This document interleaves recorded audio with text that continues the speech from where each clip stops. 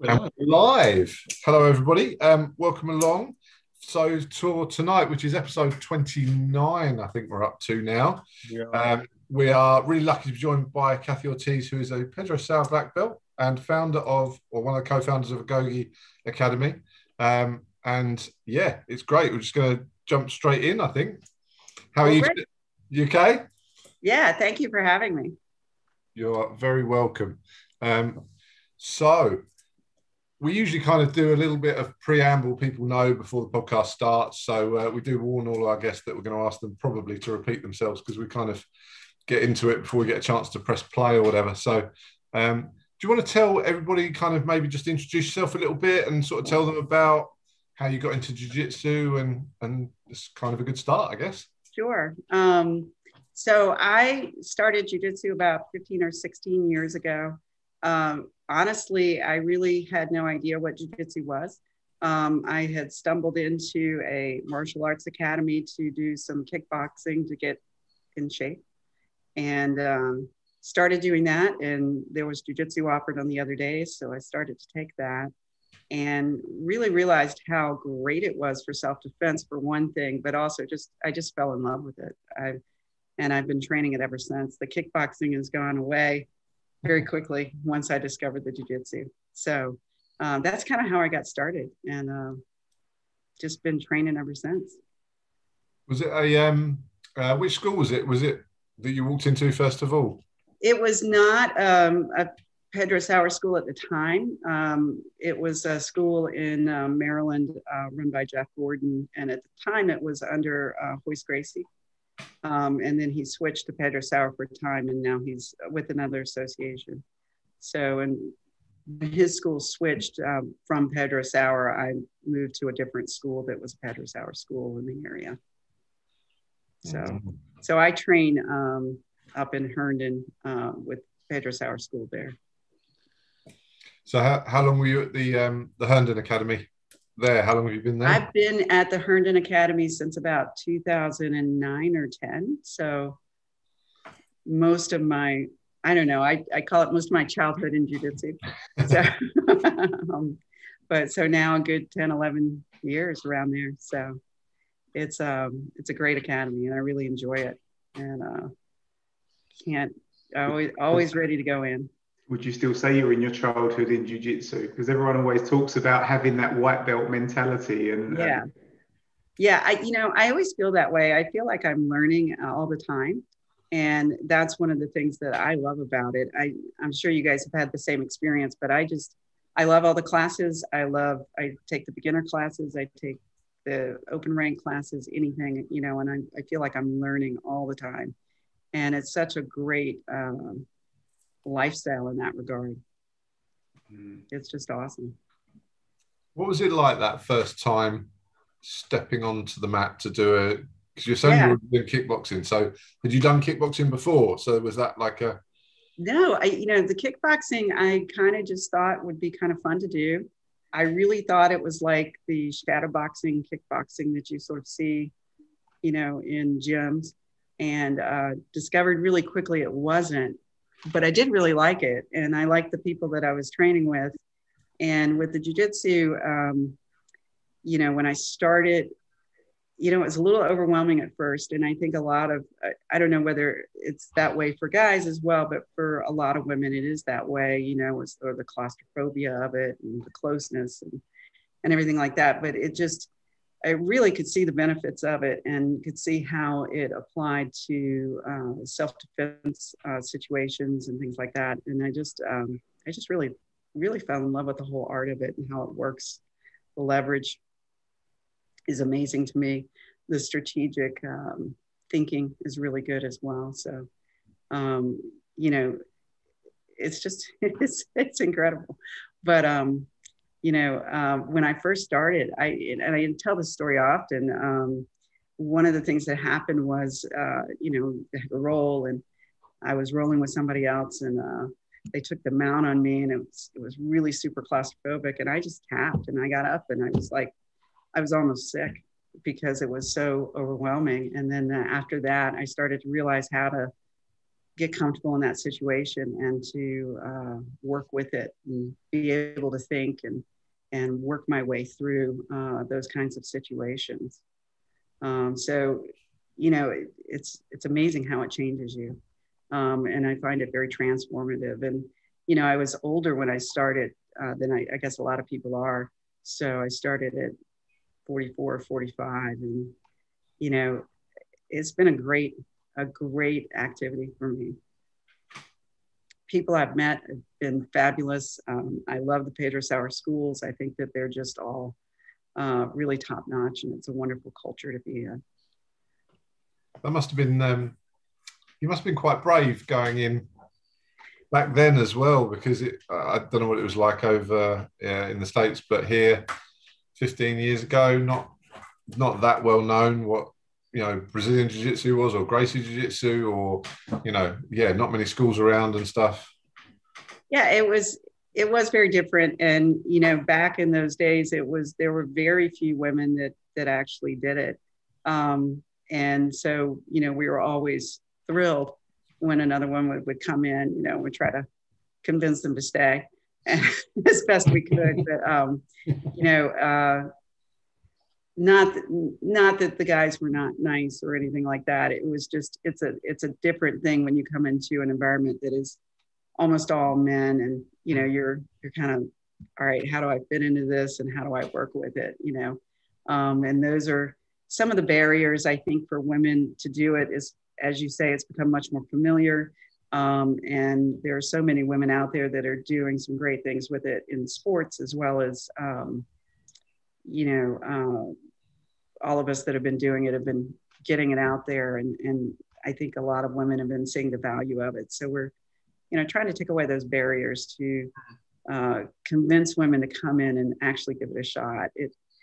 You know, it was surprising to me. I just never really pegged myself as a, you know, martial artist kind of person. But, you know, doing this, you know, I was kind of talking to somebody about it, and I was like, oh yeah, no, I don't do martial arts. I do jiu-jitsu. And they were like, no, you've been doing martial arts for 16 years now. I don't think you can say that anymore. And I was like, oh yeah, you know, I guess you're right. But it's, you know, I just, as I said, I got so much encouragement, and particularly from Master Sauer himself. I was really super lucky that the school that I've trained in for so long is been owned directly by him, and he teaches at it often. So he was just super in kind of keeping me going and encouraging me. And, you know, it's that way, I think, with all his students, but I really appreciated it. And I appreciated the culture that he puts forth in all of his schools. So that was really good for me and really helpful. But it was, you know, it was definitely weird. And sometimes, and, you know, people would be very surprised that I was doing this. And, you know, sometimes I would show up for tournaments, and, you know, you go to the registration desk, and I'd walk up there and they go, okay, and where's the child that you're going to register? And I'd be like, no, I'm registering. I'm a blue belt. And they were like, oh, okay. You know, they were so surprised, but it was still a lot of fun. And, you know, I met some great people that helped me learn how to study this art and be a good student. And that really, really helped as well. So, you know, a lot of support. And I think that that's one of the things you get a lot from the whole community, is that trust and support that builds. It's really kind of nice. But we also did some things like, you know, like I really tried hard to make sure when other women came into the school that they felt welcomed and that they knew where things were. And, you know, usually you'd meet people in the dressing room and kind of introduce yourself and, you know, make sure. And even now I have women that I'll text and say, are you coming to class? And, you know, I'm looking forward to seeing you, and try to make sure that they know that they're welcome and that there's a group that they can work with. So those are some of my goals. I'd love to see more women experience this this art and how it can really transform and change your life.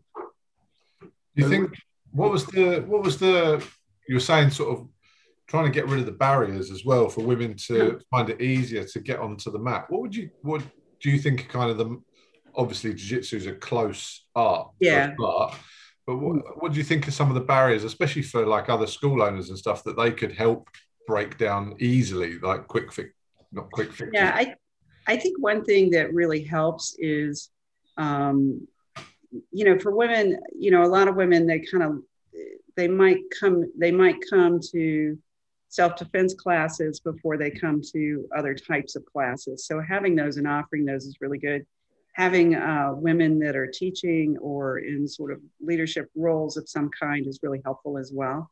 But even if you don't have women that are at that level, just that they build that kind of camaraderie, so that they feel like there's other people like them on the mat, But a couple of other barriers I know for a lot of women, it can sound really strange, but they're just very self-conscious.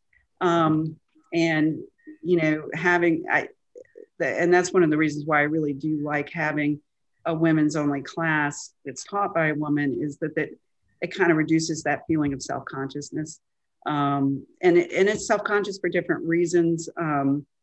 Teenage girls in particular can be very self-conscious about themselves, and it just kind of removes that feeling of, I don't know quite how this all works. I think that another thing that I found really interesting that seemed to be a barrier for a lot of women, not so much for me, but some other women, is just wearing a gi can be a little over, that's like a formal step into this sort of martial art world. And they're like, I'm not a fighter, but I'm here and I'm interested, so just to kind of, in the class that I teach right now, which is really focused on self-defense, we don't wear gis, I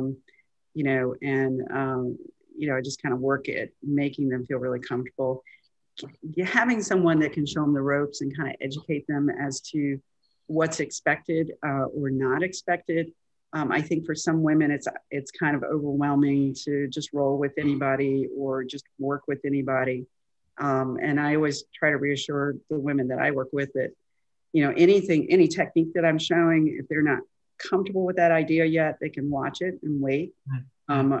Usually they'll come in and do it, but just giving them that control of saying, I'm not sure yet, can be helpful, because it is such a close contact kind of thing.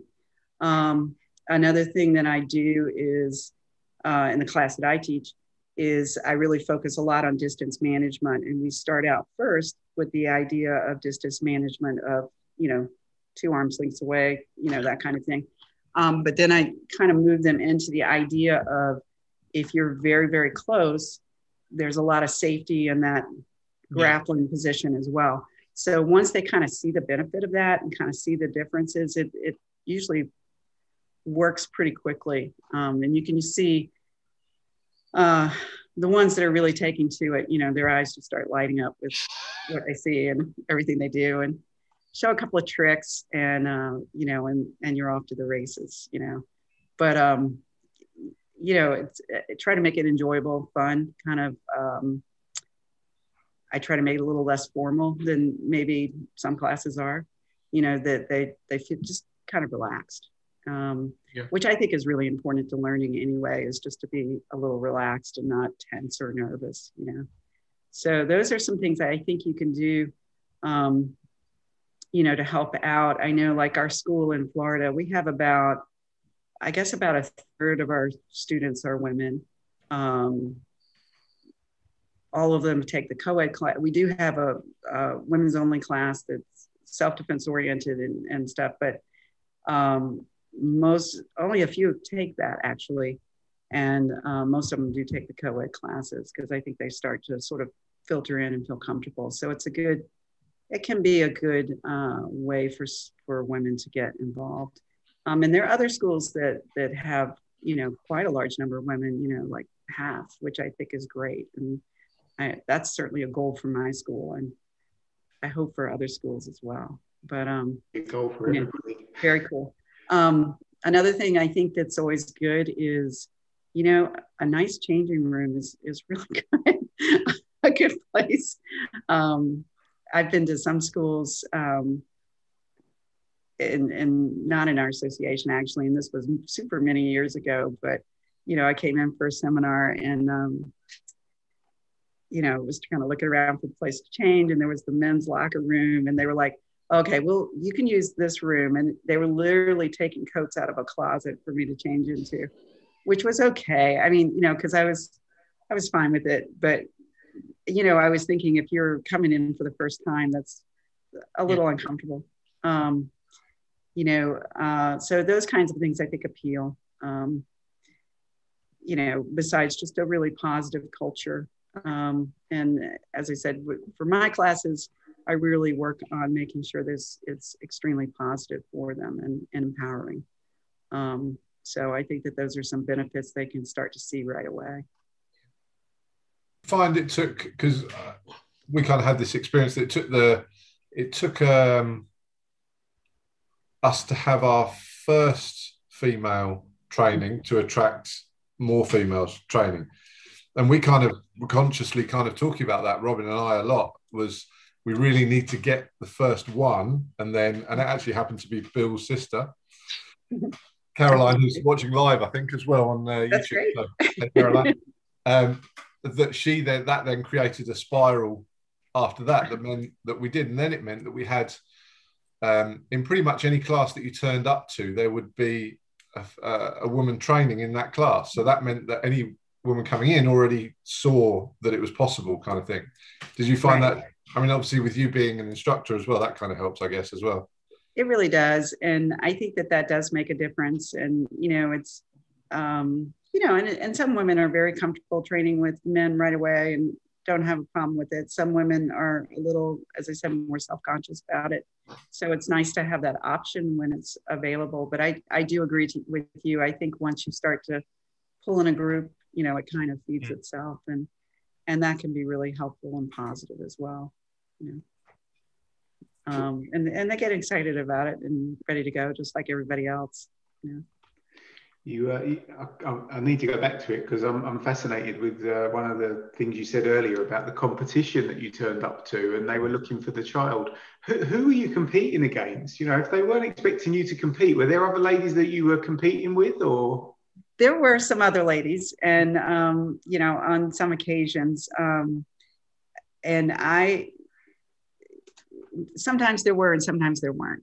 So it would just kind of depend. So a lot of times I would go and there would never be anyone to compete against. But I think it was partly my age, because I'm kind of like a mom, I am a mom, but I think it was also just, maybe just not that many women that were there, and, they just weren't really sure, and I think it was just general surprise. I didn't really take it personally. I kind of thought it was funny, but but one of the things that I did do was, for a while, is I switched over to, I also took judo for quite a while, and I switched over to competing in judo just because of that situation. There were more often women competing in judo, so I was actually assured to get a match of some sort. And with the jiu-jitsu, sometimes, because I only did local stuff, I didn't do any high level competing.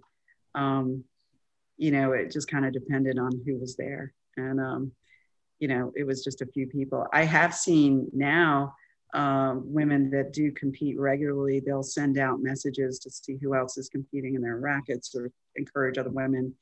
Facebook has been tremendous, I think, for women in jiu-jitsu, because they can kind of communicate in groups across that and see and encourage each other. And I have a group that I do, and to kind of celebrate what women are doing. And I know that there are, other groups as well that I'm a member of that do the same thing. And a lot of schools start to host women's open mats, and so there's sort of that regional community that gets together, and you start to meet each other and stuff like that. But so that can be really helpful as well. So one of the things we always say with the guys training with each other, leave the ego at the door, and you do your best learning when there's no ego involved. But something that Kristen said to us last week, she said that when the ladies train together, sometimes that the competition between ladies can get really quite fierce. Oh yeah, Oh, yes. And particularly if you're like, and I was lucky because when I moved over to Herndon, Kristen was there and we could train together and learn from each other and stuff like that. And it was always great because she's just awesome. But it can get really intense. And particularly if you come from two different schools, and you almost feel like everybody's watching you because you're the only two there and everybody wants to see how you do against somebody else. And I don't know. I never really actually liked it. I was like, when I'm ready to compete, I'd like to do it in a competition, not in class while I'm training. And, that's one of the things I've always loved about Master Sauer's schools is that idea of you're not competing against your training partners at school. You're actually learning from each other. And this is a learning environment, or he'll call it a laboratory sometimes. It's not about, dominating on the mat. And that was super helpful to me as a student, going through all that, time after time. And I always try to really push that. I do, when I roll with people now, I generally ask them what they want to work on and try to feed them that, or, if they're not sure, we can kind of go back and forth. But I always let somebody try to work whatever it is they want to work first. And, then we can talk about it and move from there. And I've had some wonderful people that I've trained with that do the same thing for me. So it's super helpful. And, I really enjoy that collaborative side of things and, try to get away from that competition side of things. But I agree with you. I think Kristen and I both have experienced that where it's like, yeah, like, do we really have to deal with this right now? It's like, I really want to learn right now. I don't want that performance pressure, but, so, completely. But, it's fun though, because you do meet so many people and the women, as I said, since we're a smaller group, we kind of tend to reach out to each other over Facebook or different situations, or when we come in for regional training or things like that, we try to stay in touch, and it's kind of a nice thing. But so those are some things that can really help with women training in the schools. What made you? I mean, I'm interested in this from anybody. It doesn't matter whether it's male or female, but Sure. When was that sort of first thing that you thought, I want to compete? I'm going to compete. I'm going to step on there and step in front of everyone and put it all sort of all out there for everyone to see. Well, yeah, I think there were a couple of things. I was curious, to see how I would do. I think, I'd been training I didn't start competing until I was a blue belt, which I think was kind of a mistake. I think if I'd started earlier, I would have even liked it more, but I just kind of wanted to see how it worked and how it would be and, experience that. But I also did have a woman I had been talking to from another school, and she had said to me that she competed at least once a year. And I asked her why, and because she said, I really don't like to compete, but I do it once a year. And I said, why? And she said, well, that's the closest I can come to some kind of altercation that I might have out in the world. And it, to deal with that, sort of paralyzing fear that you have. And so that, I think, was kind of a more serious reason for me wanting to compete. But, as I said, I didn't do it for super long. I did it while I was a blue belt and kind of moved on from that afterwards. But, it was definitely really a lot of fun and very helpful for me. And the same with the judo. I competed in judo a little bit longer and really found it super helpful. And I just enjoyed it. I was a competitive swimmer when I was a kid, so I think that there was a little bit of that in me that just likes to compete. So. Yeah, Pete fully understands that one. Yeah, I understand that. Yeah. Yeah.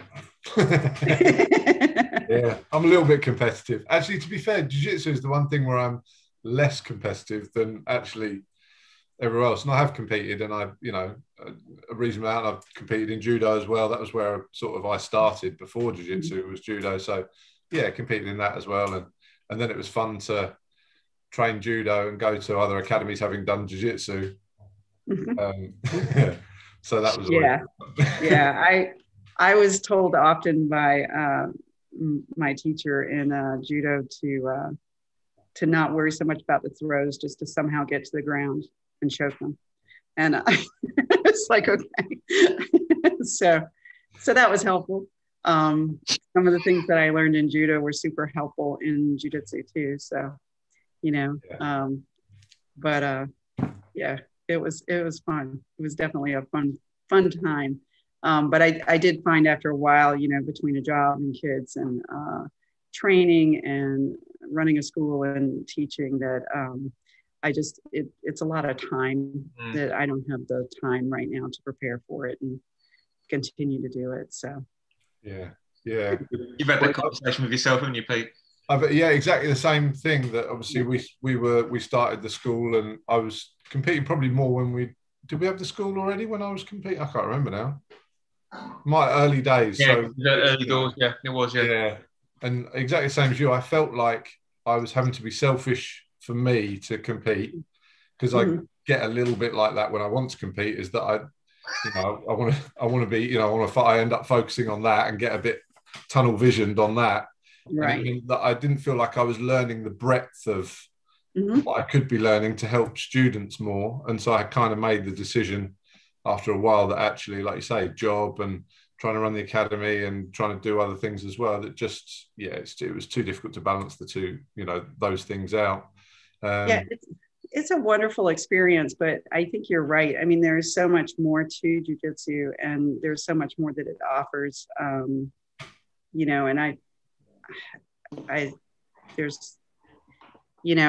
I'm trying to sort of organize my thoughts here to think exactly where to go with that. But I know for me, it's just the social side of jiu-jitsu has been super. It's given me a lot of confidence to do things that I didn't have the confidence to do. And even from a self-defense perspective as a woman, before I started jiu-jitsu, I was always kind of slightly afraid, of being in bad situations, and, always thought, well, I can scream really loud, I can maybe kick somebody, and I can maybe run. But I don't really have any other tools to handle that. And now I feel like I have a lot more tools and a better understanding of what's required in the situations. And it gives me a lot more confidence. And that's what I try to impart to a lot of women with self-defense is to empower them to have. I try to give a lot of tools, a lot of information, and some of it is not just jiu-jitsu, but to help them kind of have that toolbox there.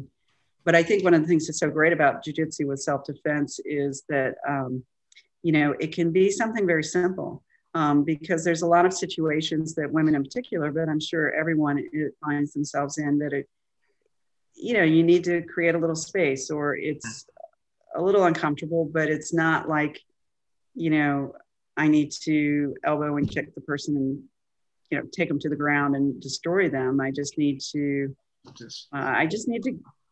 get them off me and to get home safely. And I think that jiu-jitsu has that great ability as a self-defense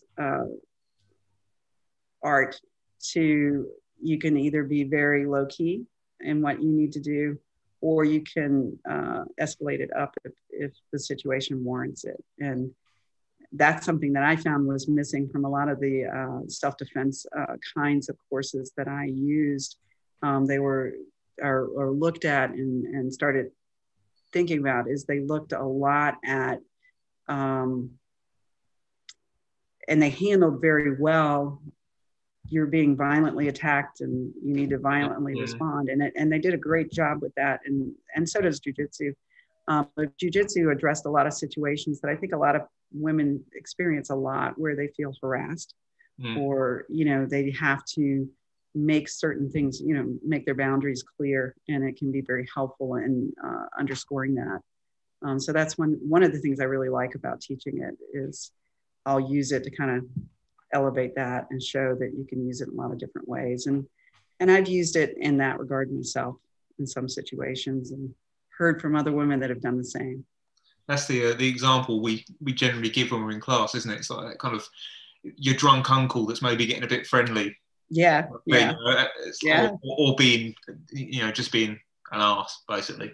Right. That doesn't have the same level of response as someone that's trying to like mug you with a knife. Exactly. And you're going to respond a little differently, and it makes a huge difference. And I know, the other thing about training it and drilling it and everything like that is, is you start to create that muscle memory. And so you just kind of respond in a way that's situationally appropriate. And I think that that's really good about it. I know one time I had a guy that wanted to give me a big hug, and I really just didn't want that. And, I think what my brain thought was, I really don't want to be hugged. And what my body did was just to create space and just to push off and step back. And it really surprised the guy. And I looked at him and I said, don't do that. This is, just don't do it. And I don't know if, it would have been the same if he was trying to hug me and I was like, oh, don't do that. It made it really emphasized what I meant. And, I really just pushed off like you do with the front bear hug defense with master text. As you guys know, I'm really glad that it was at work, and I'm actually really glad that I didn't do the whole front bear hug defense, because I probably would have been fired. But no, it would have been fun to throw him. But my body just kind of reacted in the way that was appropriate. And I think that that's one thing that jiu-jitsu does teach really well. So I incorporate a lot of that in what I'm teaching with self-defense. I'm just trying to think, what is it aisles in a library? Is it aisles that they call the rows? It'd be like, clean up in aisle 5, please. That's right. Return your book. This has just occurred to me with you saying that. Do you think it's marrying, so jiu-jitsu for you in that situation kind of married up that what your head was saying with what your body was capable of doing, but only really because you knew that structure from jiu-jitsu? Yeah, I mean, because I don't know if this makes sense, but it was like, I thought it in my head, what I thought in my head was, I don't want this guy to hug me. And my body responded with, okay, he's not going to hug you. And this is what we're going to do. It wasn't like my body said, do the first part of the front bear hug defense and push away and step back and get your base and say, don't do that. That all just kind of came very naturally. And it really kind of surprised me in a way. I mean, I think I was just as surprised as he was in a way, because I just didn't expect that I would react quite that way. But it has given me a lot of confidence. I mean, I know it's kind of a funny story, and it was very low key, but I do think that is one thing that you gain is that confidence and that muscle memory that you develop, and your body will start to react before, it saves you time in a situation. So it's not like, this has happened, now I have to think what to do, and then I have to do it. This has happened, and I'm responding right away. How long have you been training at that point, Kathy, for you to have the confidence, to do that? At what point does that confidence come? Because I think a lot of people start training and there's so many opportunities for them to doubt jiu-jitsu, when they're training in class. But, you've got some real life examples there of where it did work. Yeah, that's a great question. I was a purple belt at the time. So I guess I'd been training about 7 or 8 years. And I know I sound vague about that. I really didn't pay attention to when I started, and I didn't say, okay, this is the date I started or anything like that. So I'm always a little bit like, okay, when did things happen? Or, it was just sort of your life is going on and you forget. But, and then you look back and you're like, holy cow, I've been doing this for 16 years now. But, and don't intend on stopping for another 40, but, I think for different people at different times, I mean, but I have had stories where one of my students and good friends who taught some of the women's self-defense that we teach when she was overseas in Africa for a job. She was teaching it to some nurses that were there, and she taught the wrist escape, simple wrist escape. Anyway, at some time later, either that day or shortly after, one of her students was walking by a soccer game, and I guess a guy grabbed her by the wrist, and it was, I think, a fairly intense situation. And she did that technique and was able to walk away right away. So, it's hard to say when that confidence comes, but I agree with you. I know, like for me, it was kind of this long period where, I always kind of thought of myself as I'm uncomfortable in certain situations or worried about my safety in certain situations. And then, after a while, there was a confidence of, okay, I feel better now, and I think it can be a little bit longer for some people and maybe shorter for others. But I do think that the fact that I think you can never know what's going to happen in any alteration, I think for any of us, right? Yeah. But I think that I feel anyway, as I said, before I started this, I had maybe 3 things to try to get out of a situation and be able to go home safely. Now I feel like I've got a lot more that I can bring to bear to that situation and respond to it.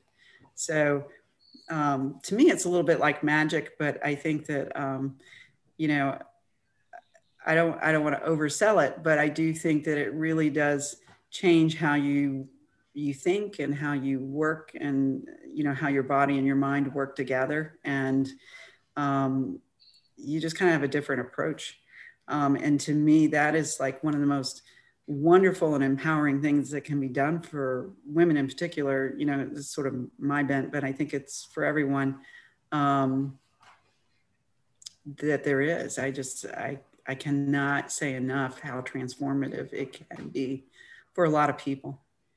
I don't think I think it's almost too much to say that it is like magic. It is like, that it is, because I don't think it's really hard to describe, isn't it? But sort of, you mentioned it, that you sort of went in, did a bit of kickboxing, and then was like, oh, actually, no, this jiu-jitsu thing. And to be fair, kind of the same thing, like, Robin probably goes back and does some of the other stuff a bit more, but I was doing judo, Thai boxing, kickboxing, sambo, and then I started doing judo and jiu-jitsu, and I started going, okay, forget all that stuff. I want to do that, because I got, just immobilized by a black belt on my first ever class, and I thought, I'm a brown belt in judo, I'll be fine, I'll survive, and I really didn't survive. And just that thing that everyone says, that first experience of jiu-jitsu where you're rolling, and it got worse. Every time I moved, it got worse, and it got worse, and it got worse. And then I had to tap, and luckily I knew how to tap because of judo. And then I thought, no, that must have been a mistake. I'll go. I must have made a couple of silly mistakes. That's okay. I'll survive this time. No. And it was like that for an hour, and then I was like, how years? Yeah. And then it was like, well, if someone can do that to me that easily, how can I not learn that? Right. Right? I thought I was safe. I was quite a good, not a great kickboxer, but I could kickbox, and I could, I thought I could strike, and I could, throw, and I thought I'll be fine. Wrong. Yeah, I really loved it. And I know a lot of people that continue to train in a lot of different disciplines, and I am really impressed with that. But I just felt like I had to really narrow in. And the other thing that I did for a long time was Krav Maga, and which was a lot of fun too, and really good for me in a lot of ways. But one of the things I started noticing was after, through a course of time in it, that, we get to the ground portion of it, and the things that I was learning in jiu-jitsu, I was sort of incorporating in the groundwork of Krav Maga. And, these big guys, I was able to, I wasn't submitting them because they were super big and strong, but I was getting out of things and I was getting away and I was stepping away. And to me, that was a really powerful thing. And, you know, they would laugh because they were like, yeah, you know, try to keep her down on the ground. It's just not going to happen. And, you know, that was kind of fun too.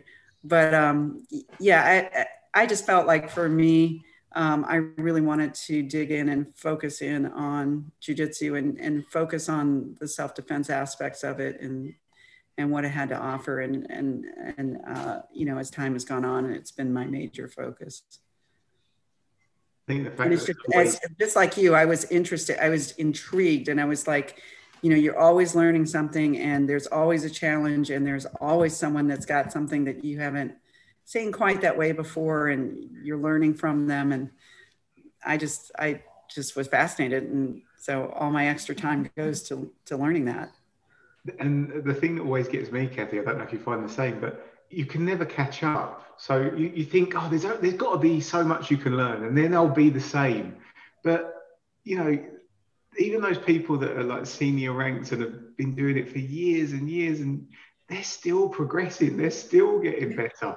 And it feels like there's no end to it, which is what is, you know, for somebody that likes to complete a game, I want to complete jiu-jitsu, but it's that challenge.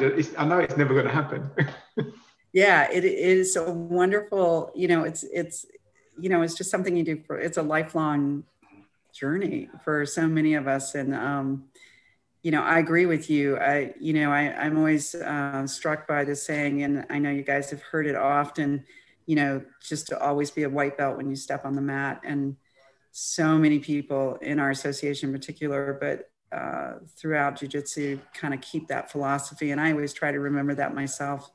Because, you know, I'm always learning something. And, you know, just the other day, it was kind of funny because Master Sauer was up in class and he was showing in the basic class some finer details of the trap and roll or the bump and roll, whichever way you call it. And, you know, he was doing some things that I was like, wow, I'm sure he has shown me this before. I'm sure he's taught me this before, but I never saw it quite in this way. And it just is making a huge difference here. And, you know, that was just an incredible, and, you know, that those moments are always there. And I love it, you know.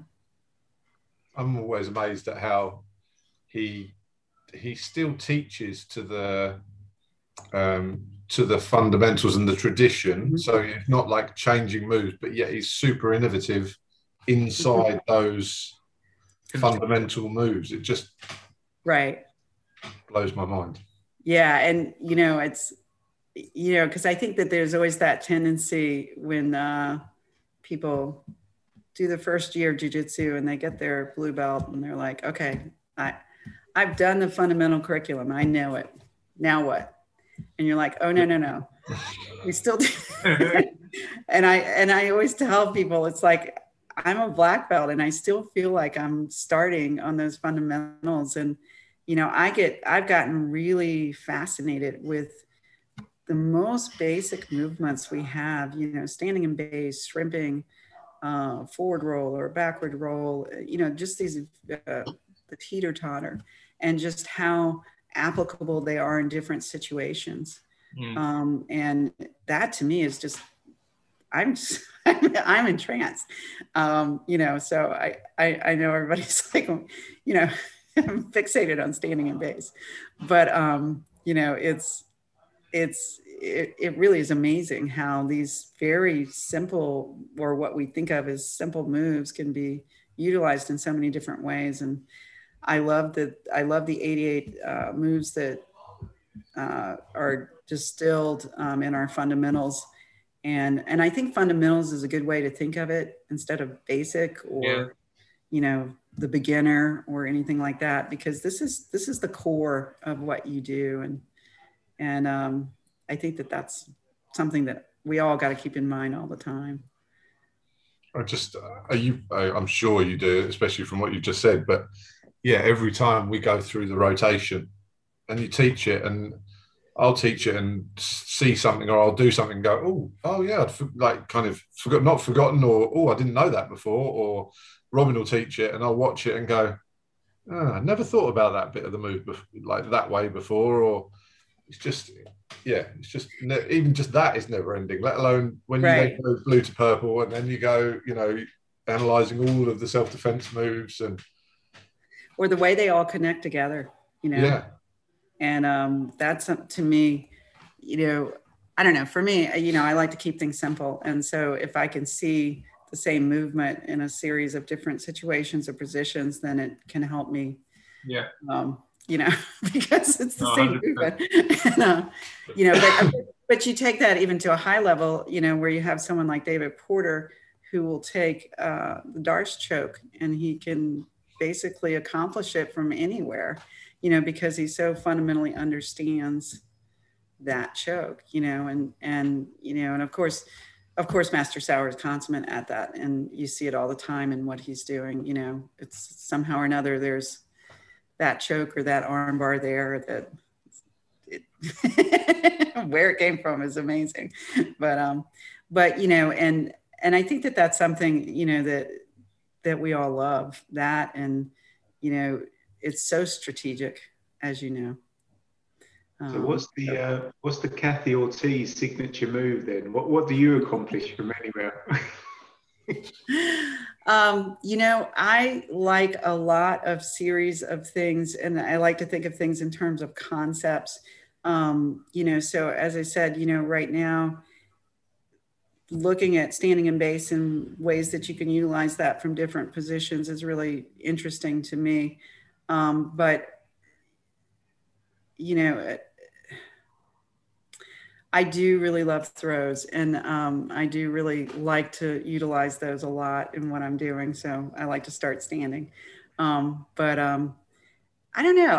I try to be very, very open to what is being offered while I'm rolling with somebody and where something will lead and go. I don't know that I have a signature move. It's for a game of top trumps that I'm thinking of making of all of the Pedro Sauer black belts. That's right. That's right. Kathy, one thing I wanted to ask you, if I can, is something you mentioned earlier about like all of the different competing kind of commitments and how things get busy. So throughout your training jiu-jitsu, have you been like consistent and regular throughout, or was there ever a times where you for other reasons you were dragged away from the mats? And the reason I ask is, we've had some fantastic people that have come, gone, and they kind of like fleet backwards and forwards to jiu-jitsu. And I'd love to be able to tell them some stories or messages of like, don't give up, keep coming back when you can, because you do eventually get there and it does get better. Yeah, I agree with you. It does get better. I know that I had periods where I was training an awful lot because I was able to. So a lot of times, if I'm not able to get to the mat, it's because I've got some other commitments. But I might miss a week here or there. But I try to make sure that I'm in at least a little bit each week. And I think about it all the time. If I'm not there, I'm thinking about it. I don't know if you guys are obsessed that way, but I just realized I asked that question about other people and we've all had a year off the mat. So yeah. But you've thought about it a lot. Oh yeah. I wonder if it thinks about me too. And and I missed a good bit as well. And it was kind of an interesting experience in my life to be gone for months on end, because I know that there's several people that do that. And we do have some students, and I know some black belts because of their work that, they have to go away for many months at a time and then come back. And, I agree with you. Just keep encouraging them that it is going to get better. One of the things that Master Sauer used to say to me a lot, a whole lot, which might tell you something, is he would say, I would get frustrated with trying to accomplish a technique or learn it, or execute it in rolling. And he would say to me, he'd say, don't worry. He'd go, what's hard today will be easy tomorrow. Mm. And just that idea of keep showing up, keep coming, keep trying, keep learning.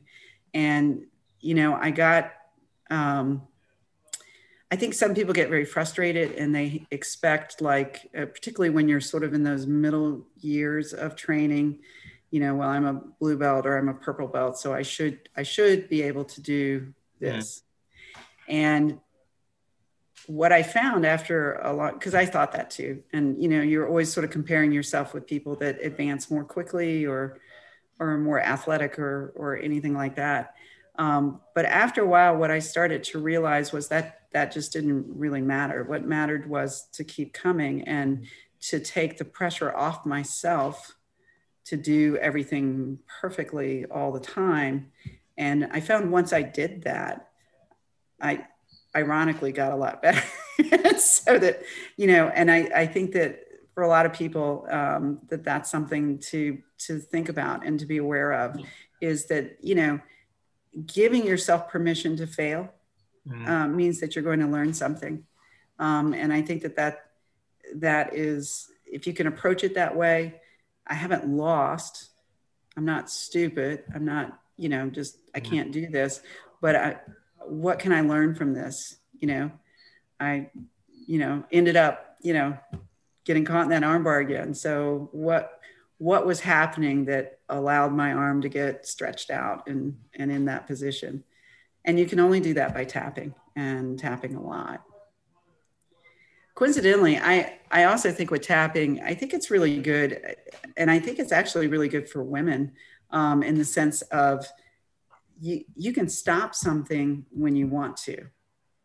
And you can say, all right, we're going to stop. I'm going to take a breather. I'm going to take a break, or maybe I'm going to go work with somebody else or whatever it is.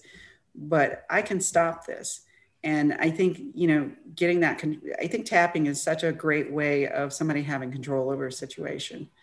I don't think of tapping as losing. I think of tapping as, all right, I need to stop. I need to figure this out, or I need to start over again and try again. And it's part of the learning process.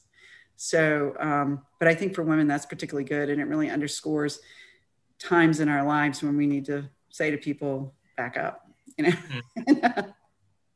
need to back up. I don't need to do this because I thought maybe it was a good idea or whatever. I don't think it is now. So no. Yeah. We've talked about it a couple of times over the last couple of weeks as well about that. Dave Porter first mentioned it actually. And then, we talked about it last week, and that idea that as well, that you don't have to roll, and it applies to both sexes. You don't have to roll with someone you don't feel comfortable rolling with, right? And for sure. How do you address that specifically or anything when you're teaching classes, or do you? Yes. How do you introduce that? Yeah. Well, I'll tell women, first of all, in my class, a lot of times they come and they have a partner with them, somebody, a friend or whatever, but sometimes not. But I let them know, if you're uncomfortable with a technique that we're teaching, for example, one of the early techniques I'll often teach is, a trap and roll. It's a very powerful move for women. But a lot of women find it very overwhelming. So they might want to wait and watch it. Sometimes I'll kind of convince them to let them do it with me, and kind of pull them in. But I've always encouraged women, if you're in the co-ed classes and you don't want to roll with somebody for whatever reason, you really don't have to. You can just say no. And I've certainly done that myself quite a few times, and not because somebody's a bad person or whatever it is, but it's just, or you may just need a breather for a minute, and that's okay too. That one of the things I try to encourage the women that I work with is this idea that this is self-paced, you do not have to get your blue belt by a year after this. And, you can miss practices if you need to, for whatever reason, life happens, or you're ill, or you got to take care of something else. It's not like a sport where, you have to go to practice Monday and Wednesday so that you can play the game on Saturday. Mm.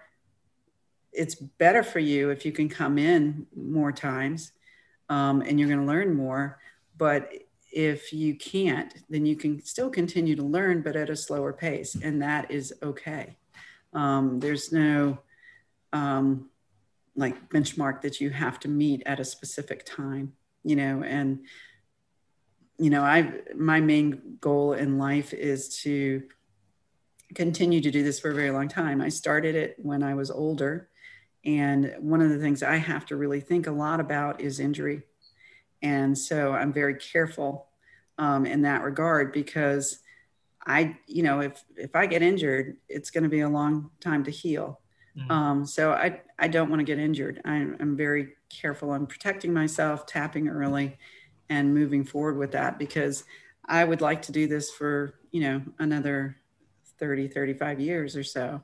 And so, I have to take that into mind, and, and maybe have a little bit more of a sense of mortality than some of the younger people who train, because nothing can hurt them. I have 4 kids that are in their 20s, so I can I do understand it. But, I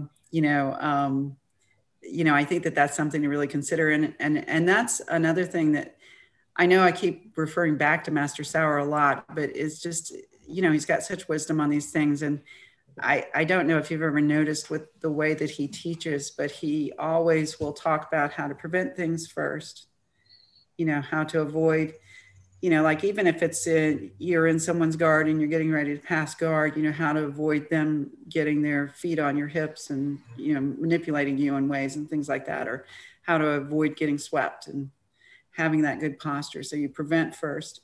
And then as you're doing whatever move it is, you're protecting yourself. You're not extending your arms. You're not, giving people an opportunity to choke you.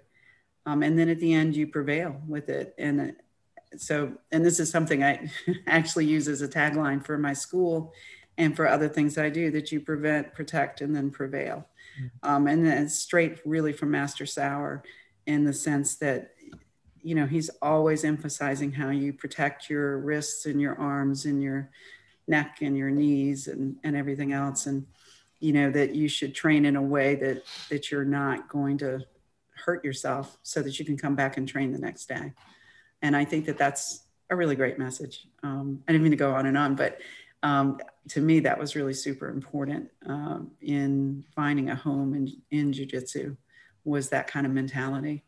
But not only, I remember him saying as well, not only protect yourself, but I remember him saying once, I think in Iceland, about like training like you're training with your small daughter.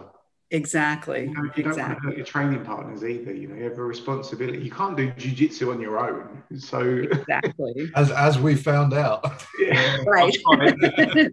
It's very challenging. I agree with you on that. And that certainly is the other aspect to this. And he does really emphasize that a lot. And I think it goes back to that idea of being collaborative when you're training together. And you're helping each other. And I actually will do that a lot when I roll with people. I'll,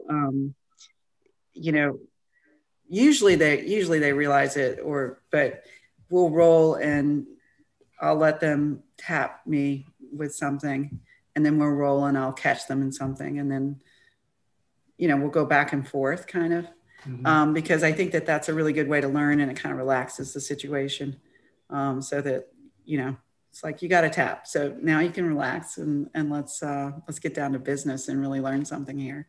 Yeah. Like your move, my move, your move, my move. Right. Right. And that's when you start to see the strings start to emerge, right? Mm-hmm. How everything exactly. Together. Exactly. So, that's always a lot of fun. And I do have to say that when Master Sauer talks about training, like you're training with your 6-year-old daughter, I wish someone would tell my 6-year-old daughter not to give me an hate. I know. With the small ones, it's the arm out, bear hug from the front defence, and they don't just place their forearm on your throat. It's a. That's right. That's right. That's like, right. no striking. You just squeeze it in there, push away. Connection. Yeah. It's Be very careful. the frame, not a throat punch. Yeah. Yeah. I had a girl in one of my self-defense classes, and she's a teenager, and she was kind of very tentative about some of the moves, and I was trying to encourage her to be a little bit more, it's okay, just go ahead. And she looked and she goes, I just don't want to hurt any of you guys. I was like, thank you. but it's okay. And, I'm ready for this, and it's not going to hurt. So with the change gears slightly to the women's self-defense program stuff that you're working on, do you find, I said this last week, I found, first of all, with jiu-jitsu, weirdly, that I was okay doing kickboxing and kicking and punching people, but actually simulating something that would break someone's wrist was slightly shocking to me the first time that I saw it. I was like, "Oh, that's bad." And then I thought, "Well, hang on a second. You're used to," because of the sport aspect of kickboxing, right? Rather than it being right. Being that's real. That person's pushed you. You've now, potentially, if you needed to, broken their wrist. Mm-hmm. But do you think? And I think this is a British thing as well. I think people need permission to do that sort of thing, and it takes a while for them to get that idea. Do you find that's greater in the women's self-defense program, that maybe that, like you were saying just then, that permission to actually do the move, Yeah, I think that does take some time, and I agree with you on that. It's just, we're, women, at least culturally, and I'll speak mainly for the United States, though I think it's probably very similar in Britain. We're taught to be very helpful, very nice, make everyone feel comfortable. It just kind of is in the culture. And so the idea of actually, hurting somebody or even invading their space, or having someone invade our space, is a little bit,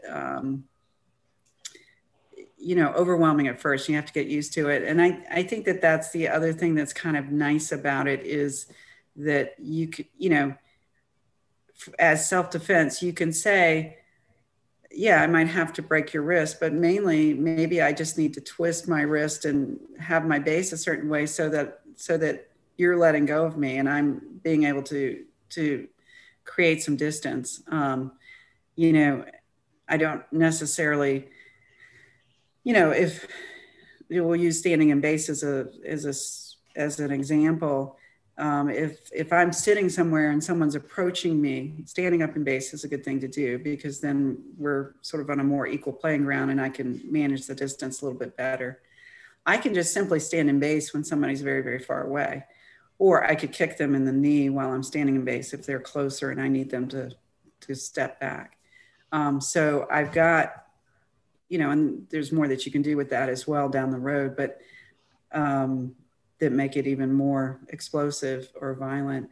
But it does take a little bit of time for women to get used to that and to give themselves permissions really to protect themselves. One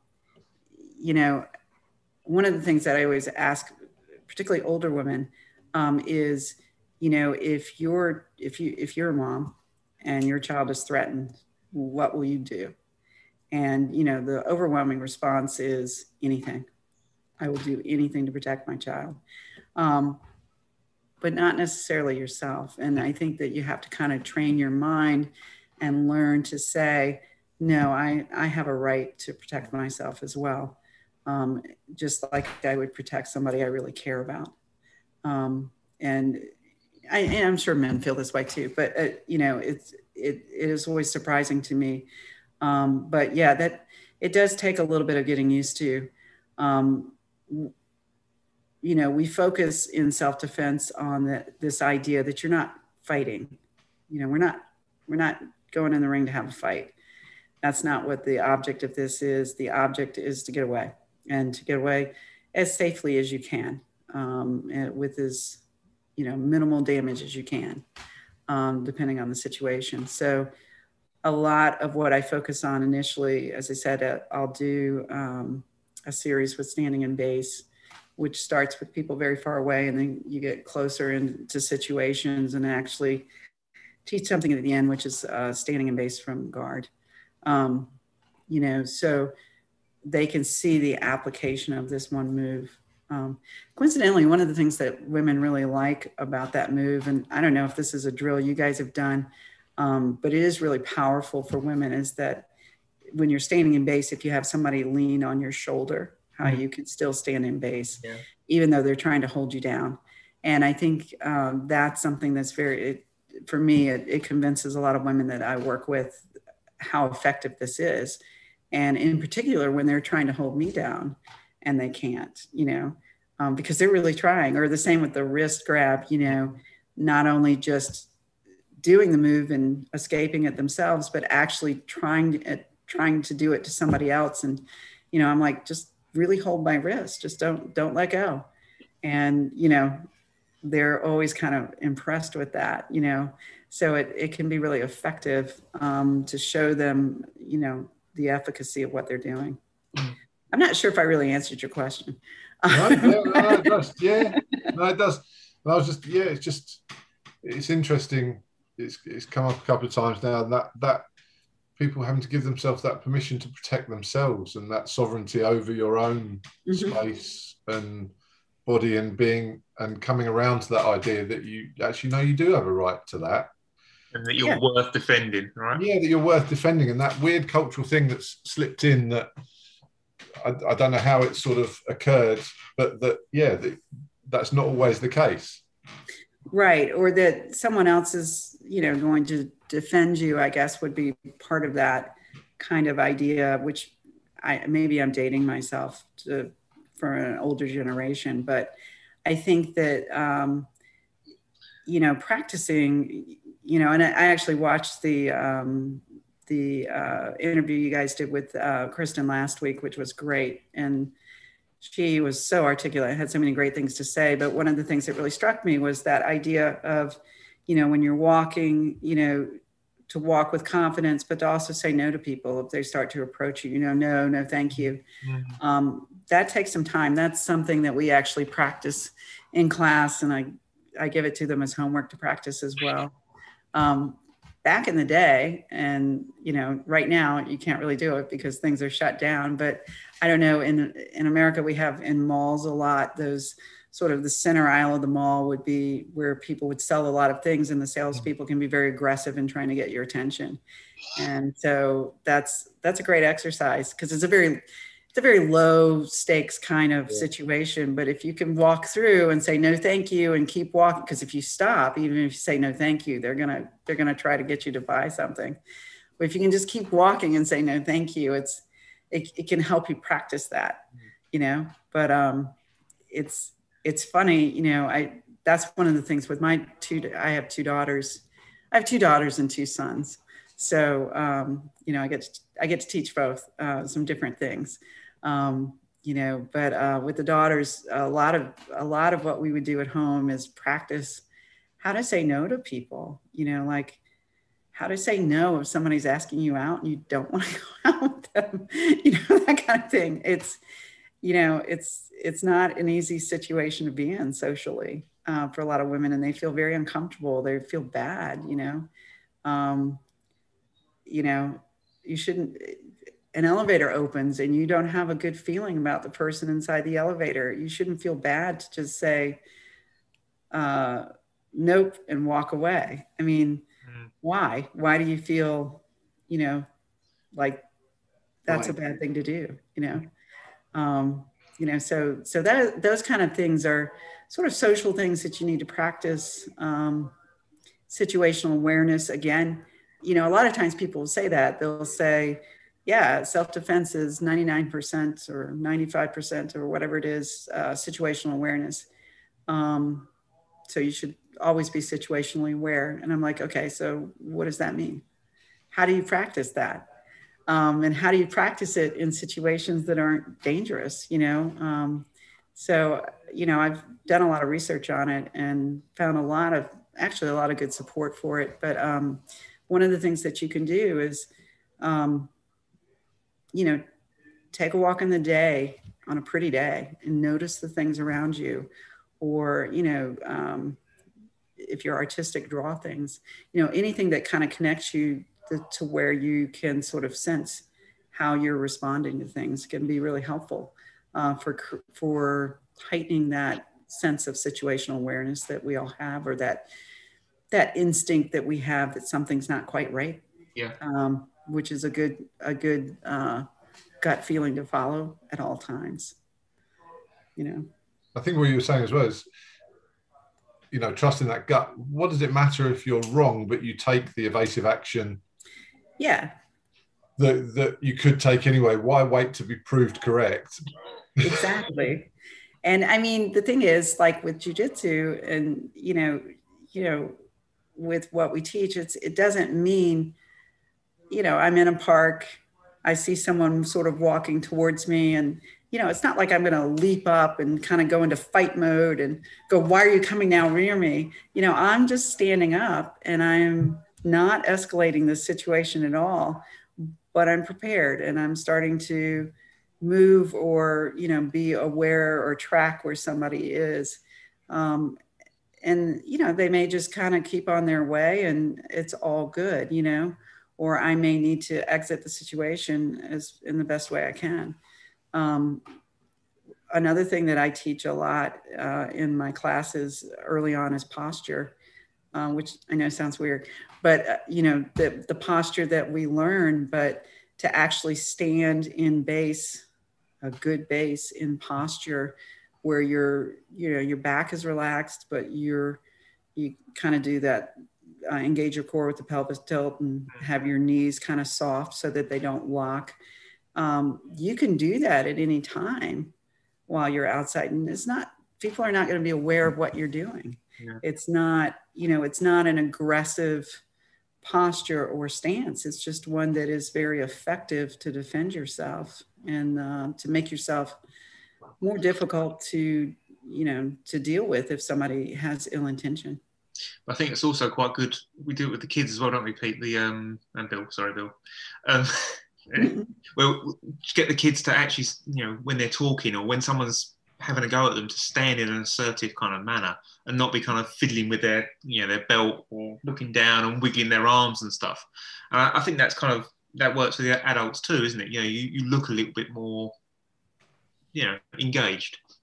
Yeah, you do. And there are actually studies on this, not to go too deeply into them, but, they have,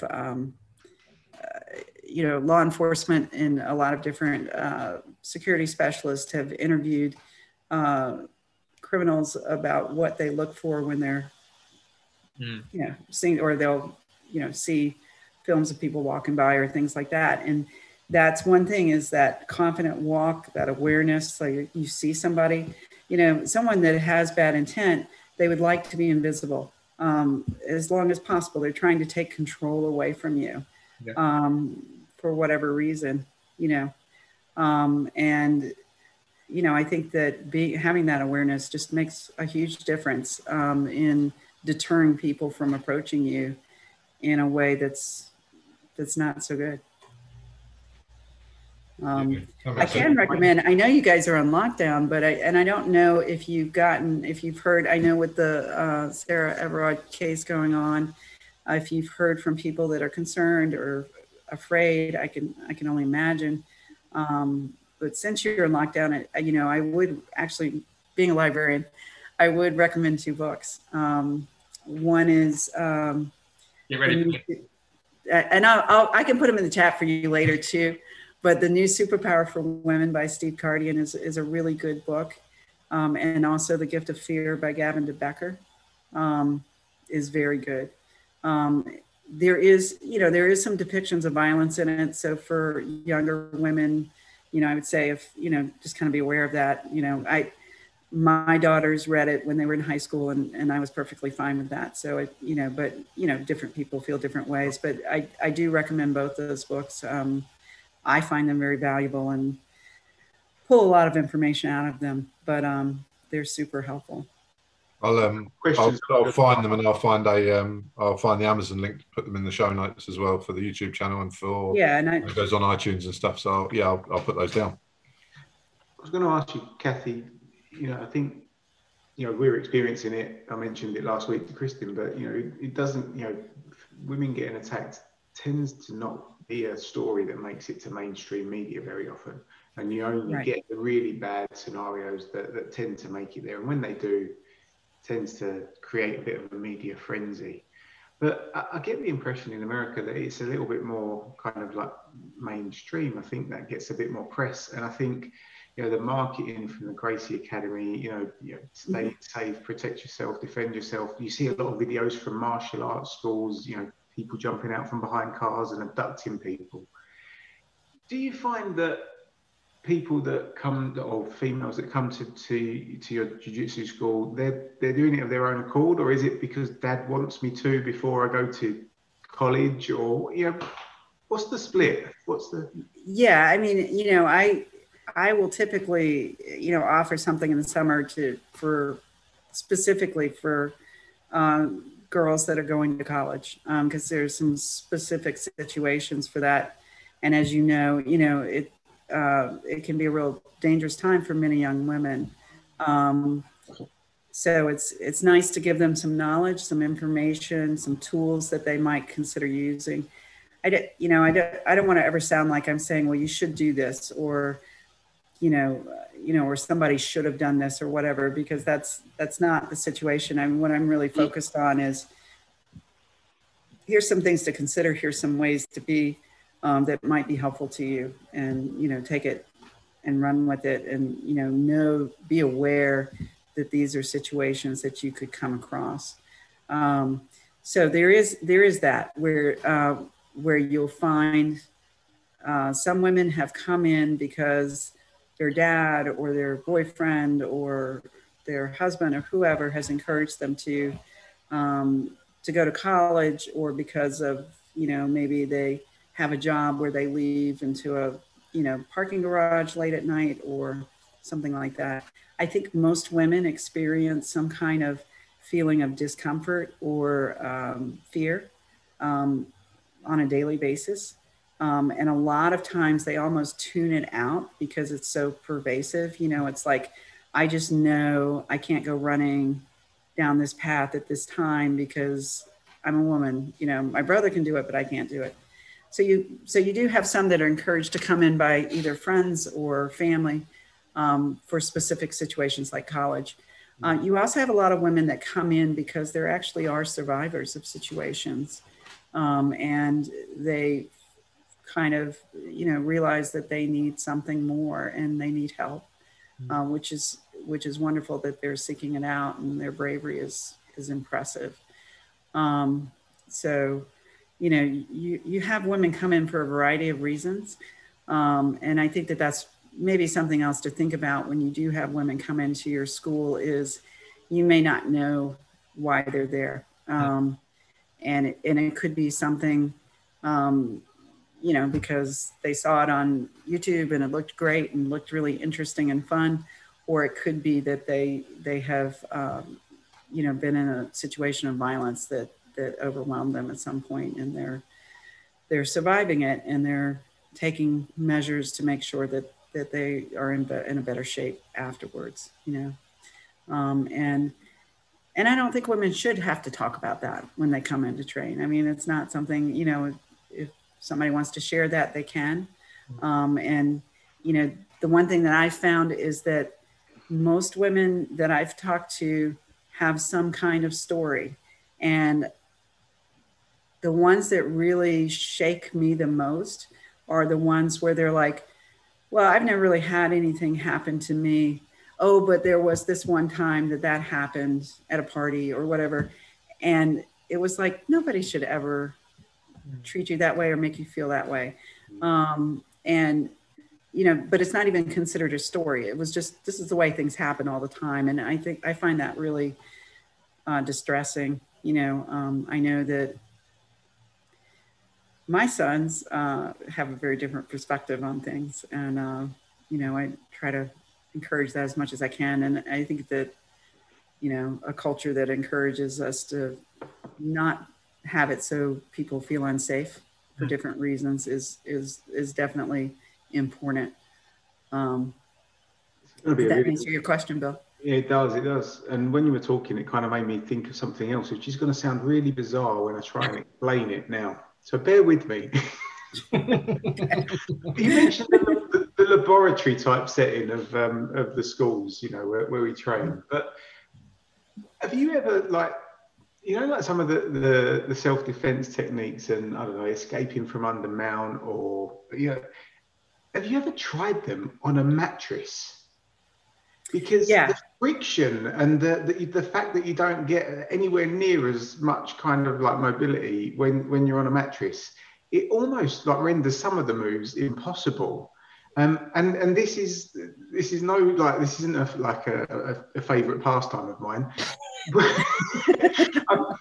Where it happened for me, I was away, like a weekend away, you know, camping with a bunch of lads, and because they know that I train, they often jump me on occasions, and they try and take the crown, you know. Yeah. I'm using this because that's an Alan Manganello story, yeah.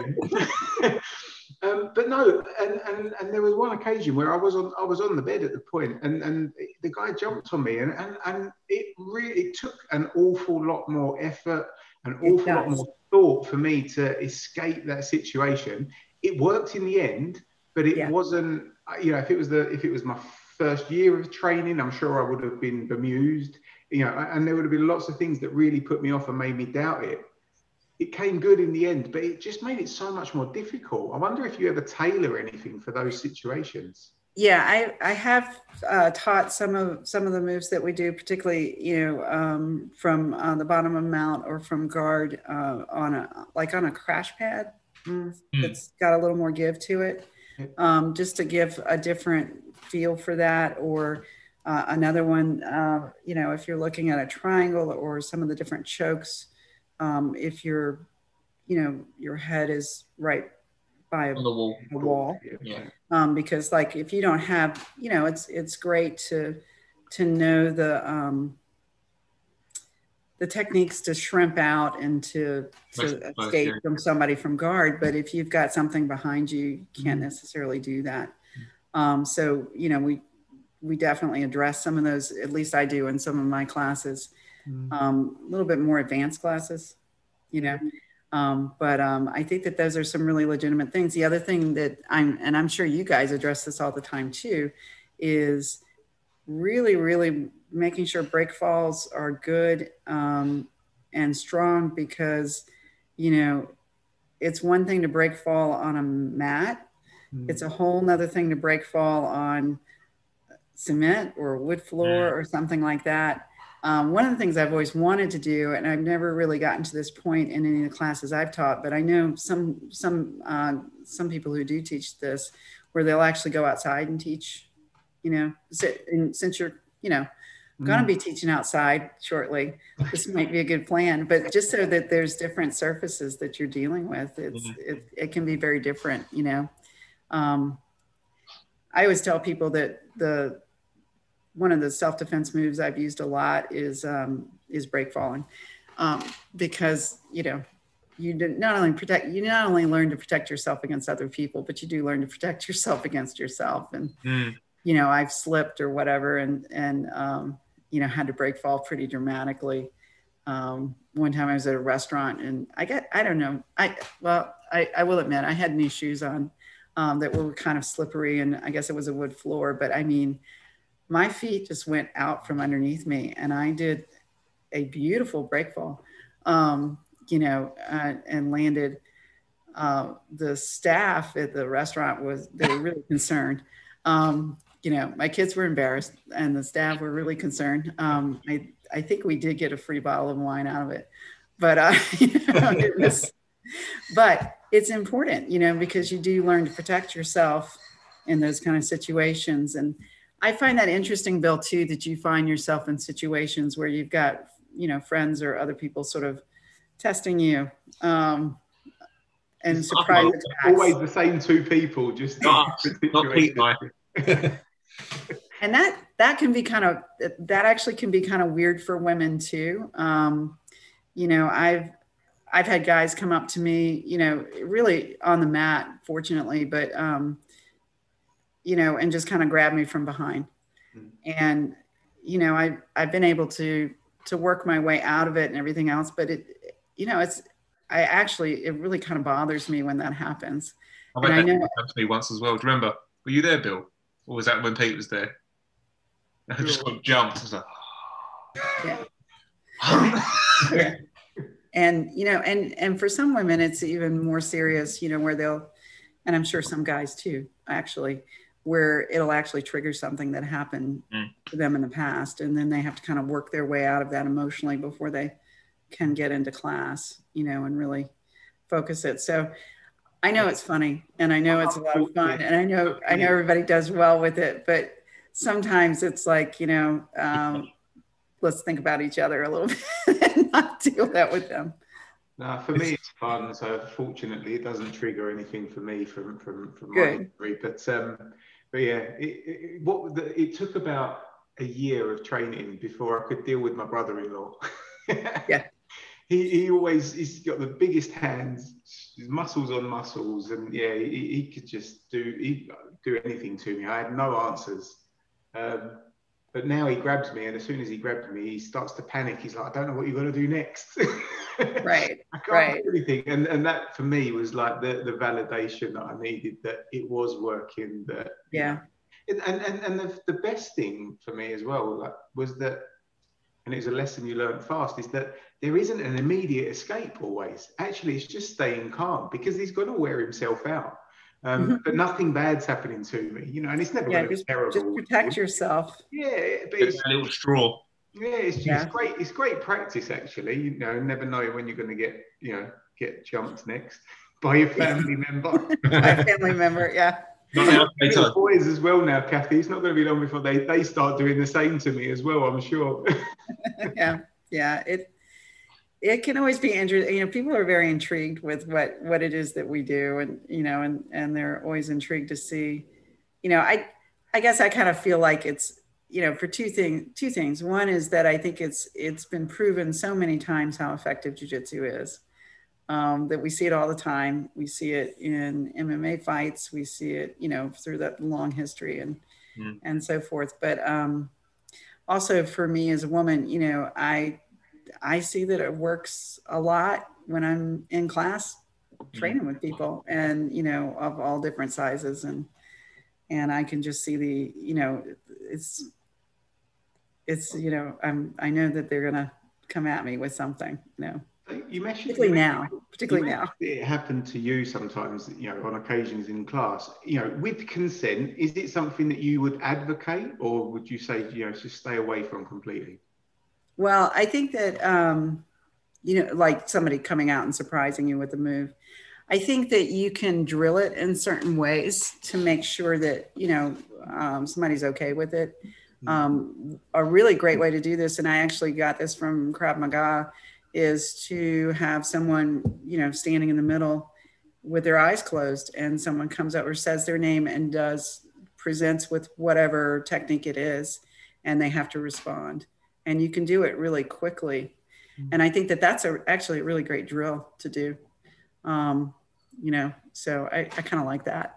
You know, but you know, I think that you have to know your friends, and you have to know that it's okay. I certainly wouldn't just decide to surprise somebody with it. And as I said, I've had that happen to me, and you know, as I said, one guy grabbed me with a rear naked choke, and I flipped him over, and he kind of looked at me, and he goes, I didn't think you would throw me. And I said, well, what did you think? This is the technique. And he goes, I just thought you'd do this bit and it would be okay. And I was like, well, why did you think that? It's like, you know, so it was kind of surprising, because I think he was surprised as well as I was surprised, but it all worked out. You know, I don't know. I'm more of an advocate of let's create a drill where we can simulate that surprise than to just surprise somebody. You know, that moment, I don't know, when you do the fundamentals classes and the foundation classes, you know, they're fantastic, but it's very orchestrated. This is the technique we're doing. This is what you know. So people come to the classes very, you know, very, you know, structured. I think, you know, when you go to the advanced class for the first time, so maybe you've got your nice new blue belt on and you arrive, and then all of a sudden it's like warm up doing, you know, you might say warm up doing some guard passing techniques. It's like, you're not going to show me what that is first, or you know, that kind of like look of fear on the face. I love it. I think it's brilliant. But the best warm ups is that, you know, that one person in the middle. You know, just take turns and do something to that person, and we want to see how you respond with the right self-defense technique. Again, it's that look of like panic and fear, you know, but this is not the 5 that I had to demonstrate in my test, you know. It's like, it could be anything. What do I do? Yeah. I think it's a really powerful way of reminding people the importance of doing those fundamental classes and making sure that they are, you know, second nature. I think I like it in a strange way.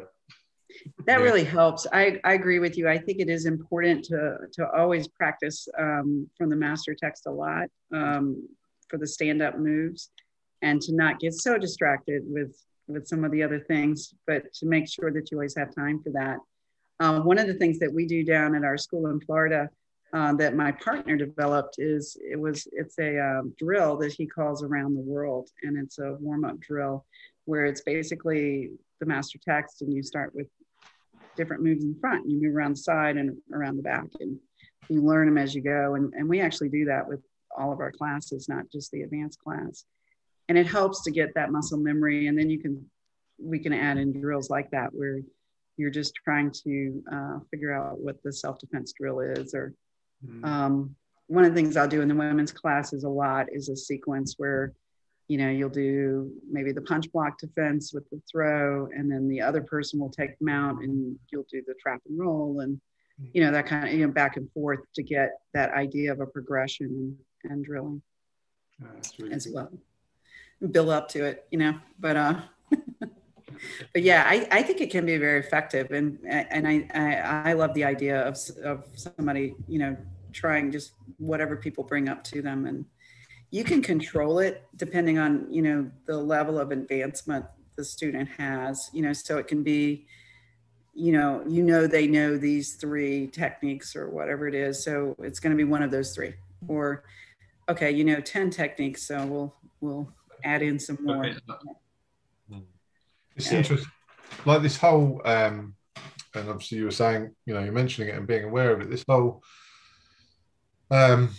focus and spotlight that's been put on women's safety recently, which is good. It's sort of the things that you've been describing as well might be things that people listening hadn't even thought of as something that would make someone uncomfortable, which is really good. And I find I get blindsided the other way around, in that because I pretty much grew up in a household full of women, I wouldn't dream of doing that to someone, or I wouldn't, you know, invade that space, or I wouldn't I'm almost preconditioned to it, which means that probably I'm blindsided by people that do think like that, because I don't think like that. Far off your compass. Yeah, it's so far off my compass. I'm like, do people really behave like that? So I kind of have the sort of weird side. So it's been good for me over the last couple of weeks being able to reflect, to watch other people's behavior more than my own, because I know I've got mine sort of hopefully balanced in the right direction. So it's allowed me to, a bit like the self-defense awareness, be aware of what's going on. So actually, am I more in a position to say, hey, dude, don't do that. Like, you know, leave it, you know, give us some space, or, you know, whatever it is. But it's been interesting that it's been highlighted recently for that stuff.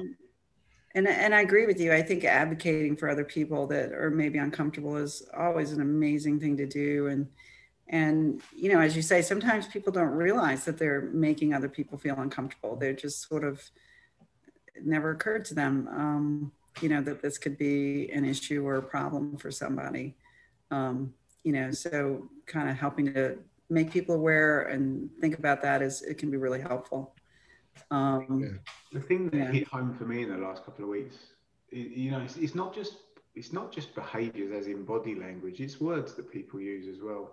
And I think that, you know, you can have such a damaging effect, you know, just the words and the phrases that you use. And I think, you know, we do have a responsibility to you know, make sure different situations are safe and welcoming. But, you know, utmost for us, you know, based on what we're talking about, you know, the jiu-jitsu school, you know, that should be a place of complete, you know, safety and comfort. And yeah, just the words as well, I think is important, as well as the body language and the physical behaviors. Yeah, I mean, it is a place that should be, and ideally everyone should feel this way, that it's a safe place to do some very unsafe things, or, you know, to be uncomfortable with certain things that you're doing. Because, you know, if you think about it in terms of learning, you know, and Peter, you may know this from judo, you know, if you're super, super tense and you get thrown and you're fighting that throw with everything you've got, it's usually going to mean your back is going to get very hurt when you hit the ground a lot. And, you know, I know this because I've had that happen to me, but it's, you know, if we don't feel safe when we're practicing jujitsu, your body is going to be tense. Whenever you're not feeling safe, you know, you tense up. I think it's a very natural thing to do. And then you can't really do the move or learn the move, or you could get hurt doing it. And I think the more relaxed we are, you know, I hate to refer to studies again, but, you know, they say that one of the best ways to learn something is laughing about it, that you remember it because you're laughing about it. But I think that the more relaxed our bodies are while we're learning these things, the better it is for us to learn. And I think that goes back to that idea of, you know, with fundamentals, it's very structured and, you know, it's very cut and dry. And then you get to the open rank class and, oh, this is a little different. But you've sort of been, you know, your body's been learning in that relaxed way. And that's good, you know. When did you guys all start jiu-jitsu? What year-ish? About 10 years ago, I think. About 10. Yeah. 8 years for me, I think. Mm-hmm. Yeah. Yeah. I think in a lot of ways, you know, a lot has changed. You know, I think that there is more attention on curriculum and development, and less, you know, and I think, again, Master Sauer was really ahead of his time with that, you know, and of course the Gracie University does a really good job with that, and several other associations. But, you know, you would go into some schools and it would be like, here's your first day, you know, go roll with Thor, you know, and it would be like, you're terrified, you know, whether you're a woman or a guy, you know, but I think that that's changed a lot, you know, and that mentality is not there in most of the major schools and everything like that. And, you know, because that's terrifying. That's scary for anybody. And you can't really learn when you're scared, you know. I think it's just not gonna be effective. To build on what you were saying there, Kathy, I think, you know, like physically you can't, you know, you need to be able to relax, but mentally as well with the words. I think if you're in a relaxed state mentally, you're going to absorb more rather than being, you know, all hit up. So yeah.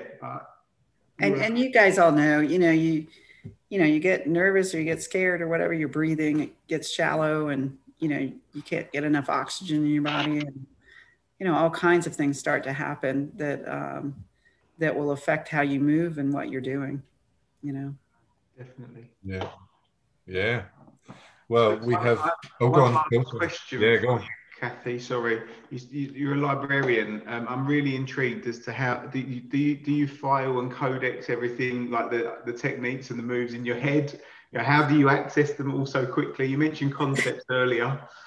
Yeah, I like to put together things that fit together, because if I can see a move that I can do in several different situations, it kind of helps me. Like framing, for example, you know, you can look for framing while you're standing, or from many, many positions, whether it's a frame that you're doing in guard or side body or any of those positions. So, you know, I don't know if you've ever had or if you remember like your eureka moment with jiu-jitsu. But for me, one of my big, and this is going to sound so silly, but it made a huge difference in how I thought about things. One of my big eureka moments when I first started and I was a blue belt was that being in someone's guard and being on the bottom of the mount were really the same thing. And having someone in your guard or being on the top of the mount was really the same thing. It's just upside down. And that was a huge moment for me. And so I realized that, I was pretty comfortable with sort of attacking people, their arms and legs and necks and everything like that from the top of mount. But from guard, I really wasn't. But once I sort of put the two together, I was like, well, okay, well, what I can do from mount, I can do from guard. And it just made it a lot easier for me. And so that's kind of what I mean by putting concepts together. I try to think very simply, but yeah, I probably put subjects together, like this goes with the base movements, or this goes with the teeter-totter movements, or this goes with framing, and try to look at it that way. Then I don't have to remember as much. So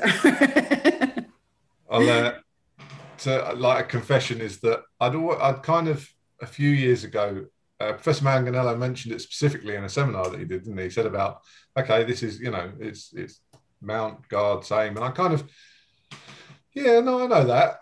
And it didn't and this is only 2 years ago?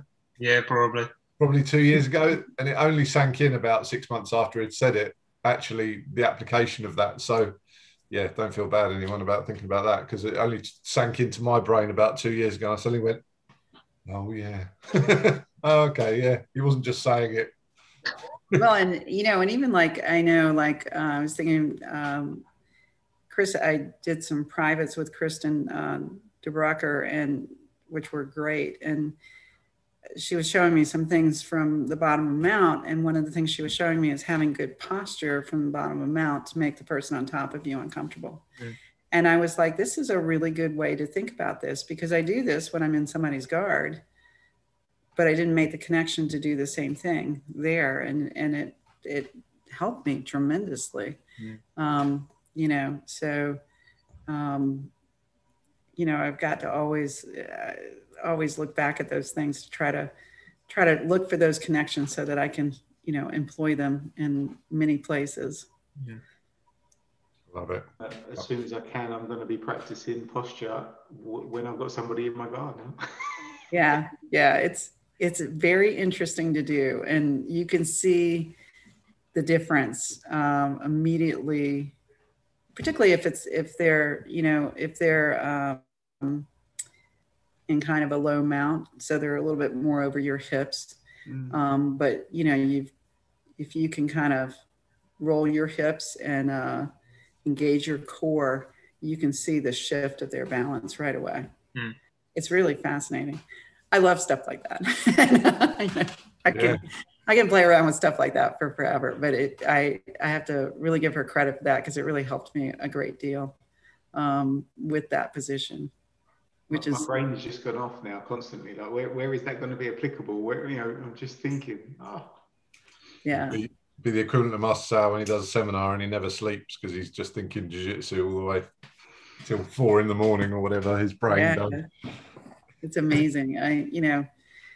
Those seminars are so great, and you learn so much from them. And I don't know about you guys, but I always feel like if I learn one thing from a seminar, just one thing, and it could be, hold your hand this way as opposed to that way, or whatever it is, it's worth it to me, Yeah. That's good advice as well, isn't it? We try and tell our guys that you come to a seminar, don't worry about the fact you don't remember everything that you did in that seminar.